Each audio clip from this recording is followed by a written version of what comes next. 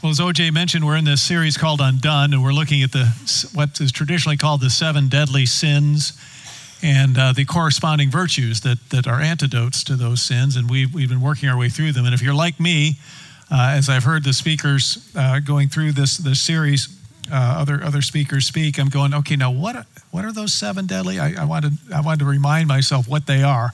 So here's a little reminder. Well, let's see. How are you doing? Just name some of the 7 deadly sins that we've talked about already. You can just say it out from the sloth. Thank you. Greed. Pride. Lust. Wrath. Right? Good. What's that? Gluttony. Yes. One more. Envy. You got it. Good. Yeah. There they are. You're the 9 o'clock was awful in this, just so you know. Well done. Sloth, lust, gluttony, wrath, envy, greed, and pride. And today, you lucky people get the pride sermon. And I don't know why I got the pride sermon. I'm not sure. But I always love coming to Lake Mary. My wife asked me this morning, how do you feel about going to Lake Mary? I said, I really like it. They love me at Lake Mary, right? Thank you very much. So I'm already suffering from that sin, so you can pray for me as I preach it, right? So of all the 7 deadly sins, and I confess some of them I'm going, I'm not that bad in that area, right? But this one nails me every time. It's the sin of pride. I think we all battle with it. OJ certainly does. He already confessed to it. You can pray for him. So if you were to be asked this question, if what was the first sin ever committed? I think my natural response, my instinctive response would be the Garden of Eden, Adam and Eve, eating the forbidden fruit. But that really is not the first sin that the Bible tells us of. The first sin happened, who knows, probably before time began in the heavenlies, when one of God's most beautiful creatures, Lucifer, an angel of light, a marvelous creature, came to the point in his existence where he made this statement, according to the prophet Isaiah in Isaiah 14. Lucifer made this challenging and absolutely life-changing and world-changing statement. He said, I will be like the Most High. I will be like God. The first sin, pure and simple, when you distill it down, is a sin of pride. The sin of pride has its deadly roots in the poisonous soil of comparison. It's great quotes in pride. I found some. Joseph Addison made this statement: there's no passion that steals into the heart more imperceptibly and covers itself with more disguises than pride.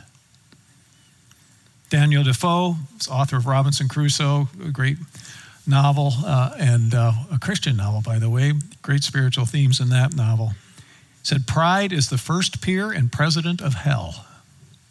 C.S. Lewis, more to the point, says pride is the national religion of hell. Thought that was interesting. And G.K. Chesterton said, if I only had one sermon to preach, it would be a sermon against pride. The Bible has several things to say about pride, just a few in the Proverbs that I just skimmed through. Proverbs 6:17, of the 7 things that God hates, the first one listed is prideful eyes, haughty eyes. Proverbs 11:2, when pride comes, then comes disgrace. Proverbs 16:18, pride goes before destruction, and a haughty spirit before a fall. Proverbs 29:23, pride brings a person low. So pride says, basically, I don't need you, I'm better than you, I'm more important than you.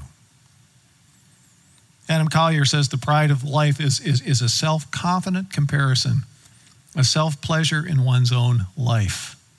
It's a focus on me. So I have a text that's listed in your bulletin. If you want to pull those out, or if you have a Bible, you can open up to 2 Kings chapter 5. And it's a great story of a man here. And I think it fits into the theme of where we're going this week and also next week. And I want to start reading in 2 Kings chapter 5, verse 1. Now Naaman was commander of the army of the king of Aram. He was a great man in the sight of his master and highly regarded because through him the Lord had given victory to Aram. He was a valiant soldier, but he had leprosy.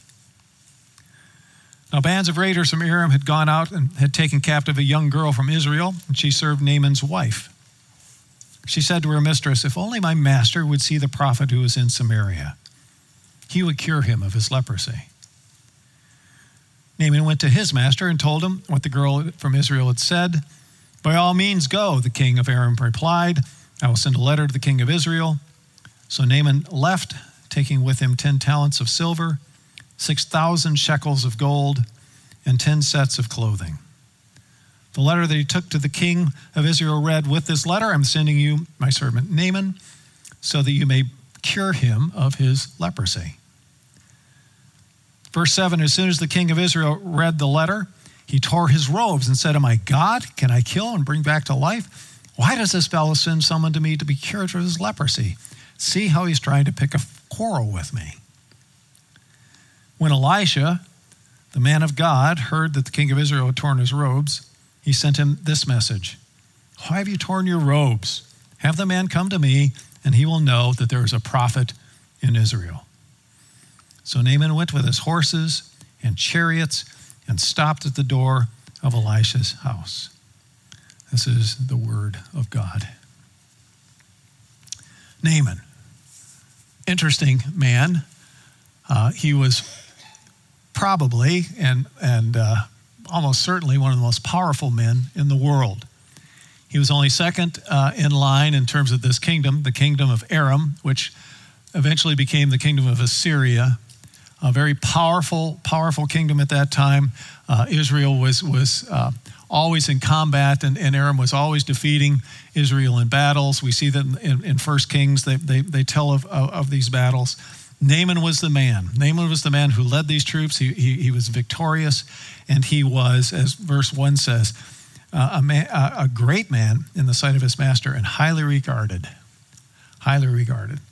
Highly regarded because he was victorious. In fact, 1 Kings 22 says that he led the armies of Aram against Ahab, one of the most wicked kings, probably the most wicked king ever in the history of Israel. And Ahab was killed in that battle and ended his life there. So it sees that the Lord actually is with this man in meting out justice against Israel. If anyone had a right to pride, Naaman would be at the top of the list. He had it all. So this example and this topic, it was interesting to go into, and I joked a little bit about, who they assigned these sermons to, but I will tell you, this was a sermon that is really for me. I put this together because this, obviously to preach it, but also I want to live it out and I want to be taught by it. And there were some things that I see in Naaman that are pointed out very poignantly in my own life. And these are some of the things that I've seen. First of all, I can tend to have pride in my self-sufficiency. The pride of self-sufficiency. It's the statement, I can do it myself, don't need you. Naaman was a man who could take care of himself. He was powerful. He was in charge of his life. He really didn't, for all practical purposes, need anyone else. He was a man who was self-sufficient. My late years of high school and early into college, the best group ever singing was Simon and Garfunkel, ever. That's just a fact. You can take all the groups since then. They're okay. My wife and I tussle about the Beatles versus Simon and Garfunkel. Simon and Garfunkel is really good. And they had a song, I think it was my freshman year of college, that came out, and it was beautiful. The song was entitled, I Am a Rock. And I've written down the words because, and I just smile as I read these words, because I would sing this, in my car or in my room. You'd have to picture me. I had my hair parted down. I had hair parted down the middle, long, curly. I want to weep when I think of it. And I would sing this song. This is Simon and Garfunkel's song. Paul Simon wrote the song. A winter's day in a deep and dark December. I'm alone, gazing from my window to the streets below on a freshly fallen silent shroud of snow. I'm a rock. I'm an island. I built walls, a fortress deep and mighty that none may penetrate. I have no need of friendship. Friendship causes pain. It's laughter and it's loving I disdain. I'm a rock. I'm an island. Don't talk of love, but I've heard the words before. It's sleeping in my memory. I won't disturb the slumber of feelings that have died. If I never loved, I never would have cried. I'm a rock. I'm an island. I have my books and my poetry to protect me. I'm shielded in my armor. Hiding in my room, safe within my womb, I touch no one and no one touches me. I'm a rock and I'm an island. And for all your boomers out there, how does that song end? Anyone can sing with me? Huh? All those boomers? Okay, boomers, come on, let's go. Yeah, that's the chorus, but there's two final lines. That's good. That's a good try. A rock feels no pain, and an island never cries. Isn't that amazing? So I used to sing that and embrace it, and it just wasn't true. You can't live life like that. You can try,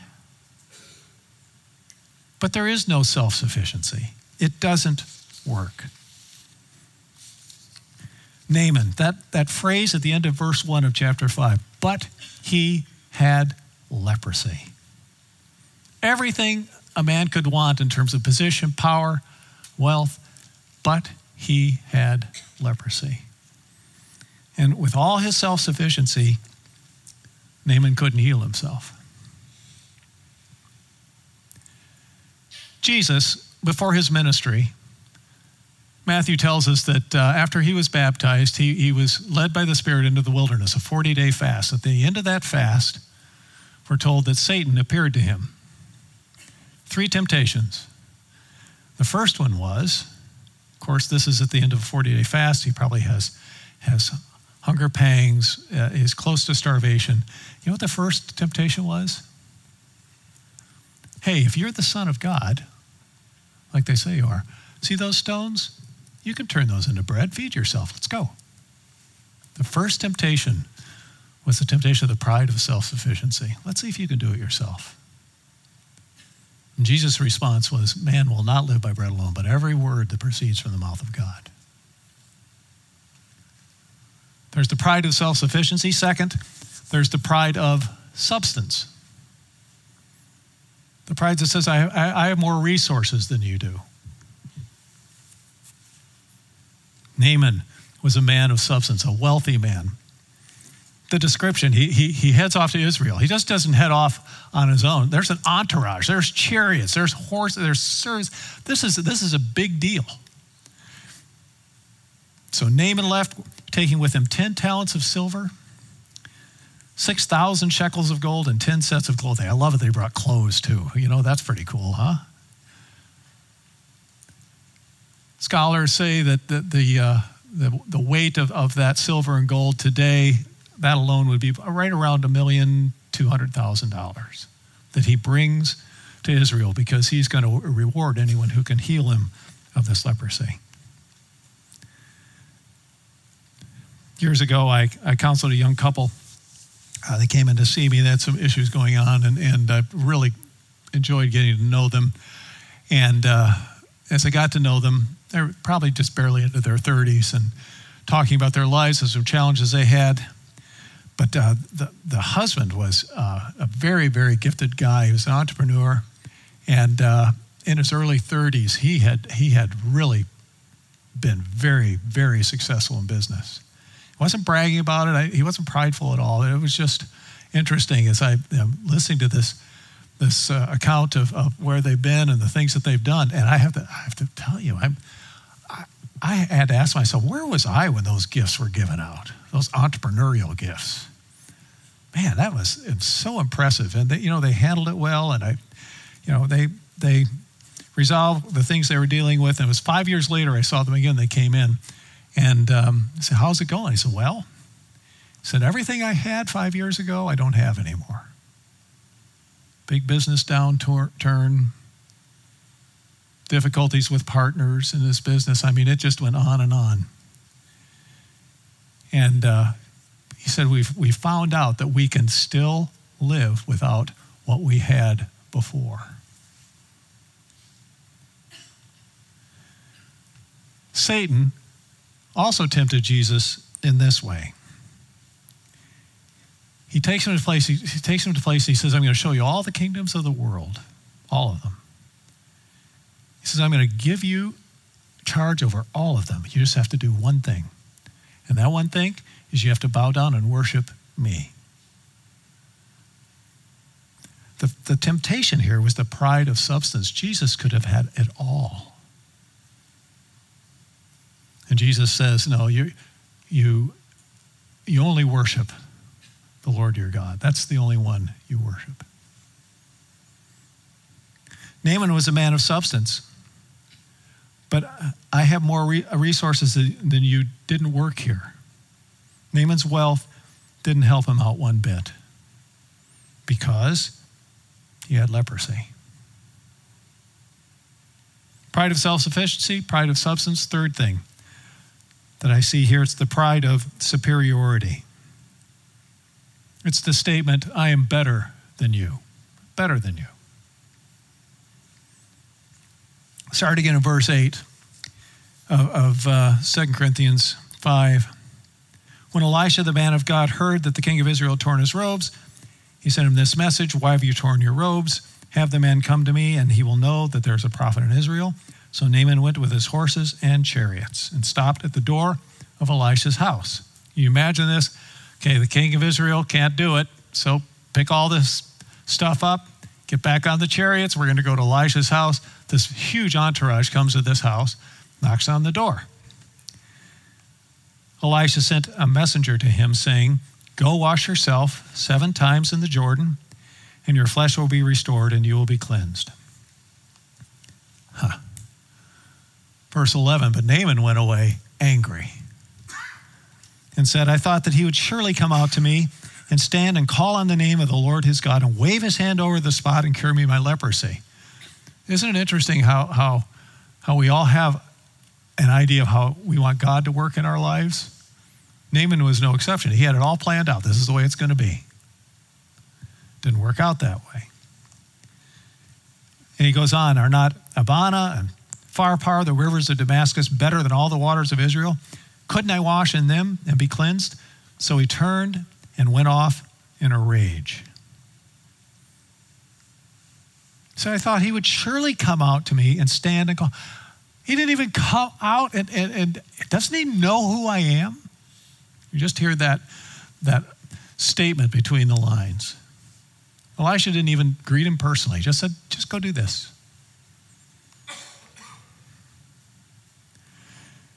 I don't know what there is about superiority, the whole I am better than you thing. I play tennis once or twice a week, and I played with basically the same group of men for the past 12, 13 years. And I would love to say to you that I play tennis because I just enjoy the camaraderie, and it's nice to be outdoors and to enjoy the competition. But that's all. That's not why I play tennis. I play tennis to win every time. I want to beat you. There are no such thing as, that was a good point. It's only a good point if I won the point, right? What is that in me? What is that in you? Got to have the best team. Got to have the best job, the best house, best car.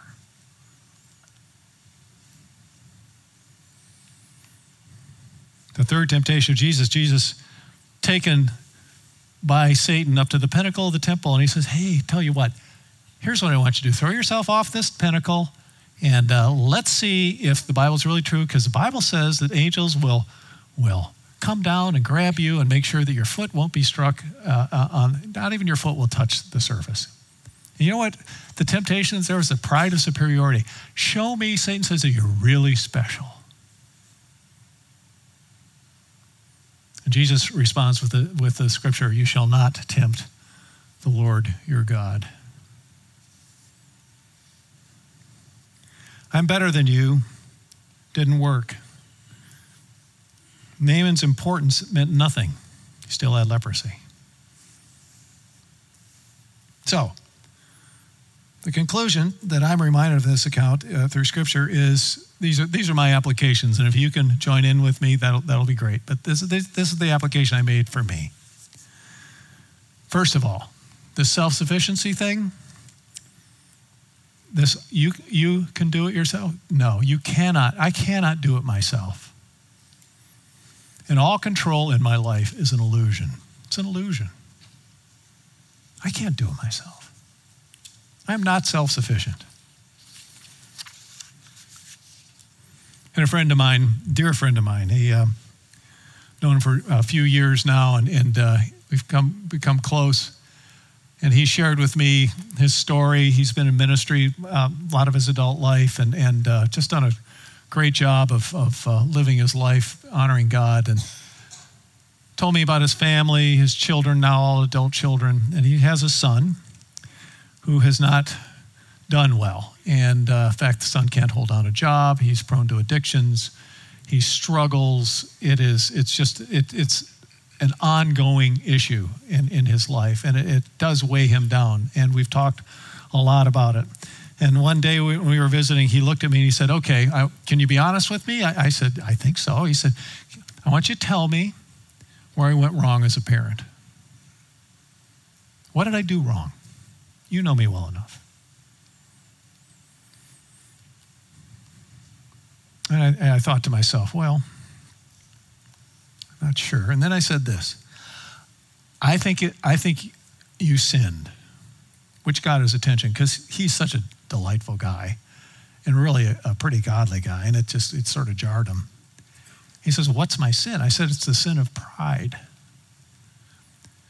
I said, the pride of thinking that you could figure it out, and then once you did, you could fix it.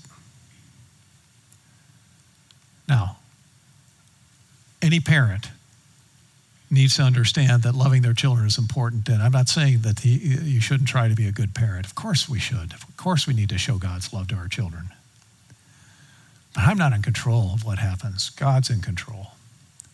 And I can't live my life based on, well, if I follow a certain formula or do it a certain way, then it's going to turn out okay. No. There is no guarantee to that. He smiled, he nodded, and he's still my friend. So I think that was a good thing. Another thing I see is this pride of substance, the pride of what I have, the things that I've accumulated. The lesson to me is that my resources will ultimately be taken away from me. They won't help me then.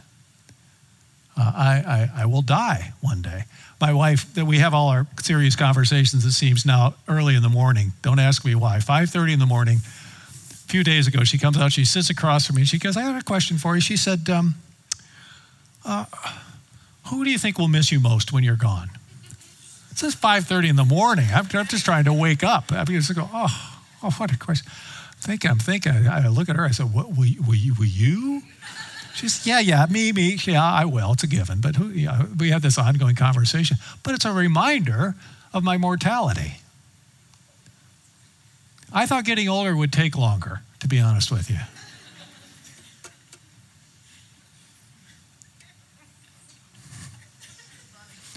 Oh, you older people are getting that, aren't you? It's going to be taken away. My substance doesn't mean anything. Steve Jobs, who died at a relatively young age, founder of Apple Computer, massively wealthy individual, massively successful, gifted, made this statement in the last months of his life. He said, remembering I'll be dead soon is the most important tool I've ever encountered to help me make the big choices in life. Because almost everything, all external expectations, all pride, all fear of embarrassment or failure, these things just fall away in face of death, leaving only what is truly important.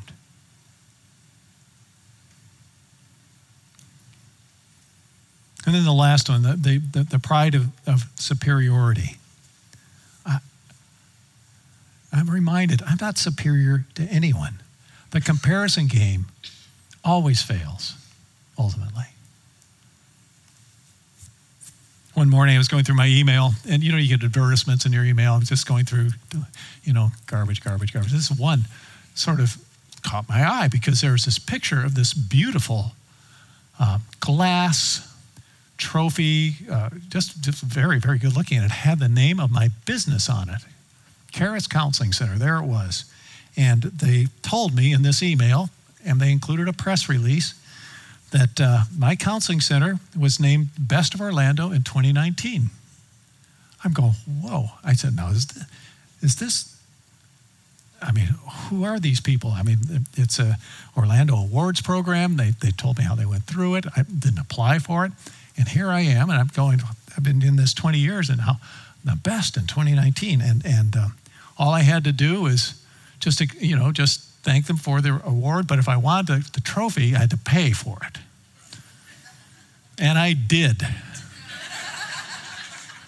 And you might say it's a scam, and please don't tell me because I don't want to know. Because it's sitting on the desk in my office. Best of 2019.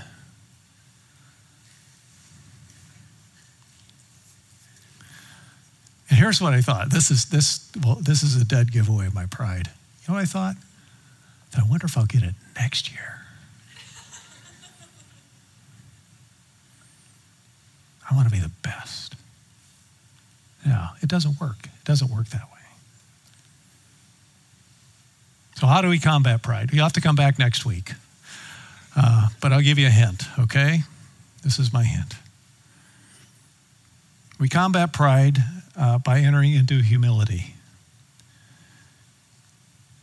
And you and I will enter humility either willingly or unwillingly. Either willingly or unwillingly. The Apostle Paul sums this up beautifully in Philippians chapter 2 as he talks about our Lord and the whole reason that he came. He says in Philippians 2:5, in your relationships with one another, have the same attitude as Christ Jesus, who being in very nature God, did not consider equality with God something to be used to his own advantage.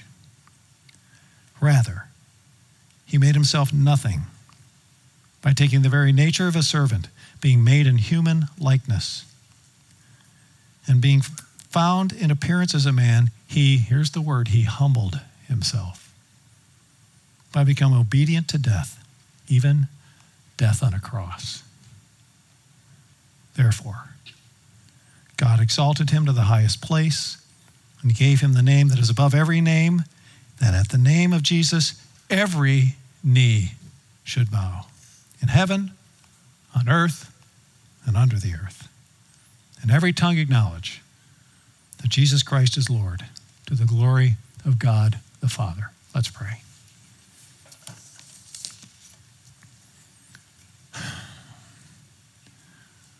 Lord, take my pride and let it be sacrificed on the altar of your love and sacrifice for me. I pray that I would have the attitude of myself that Jesus had in his life when he came to this earth.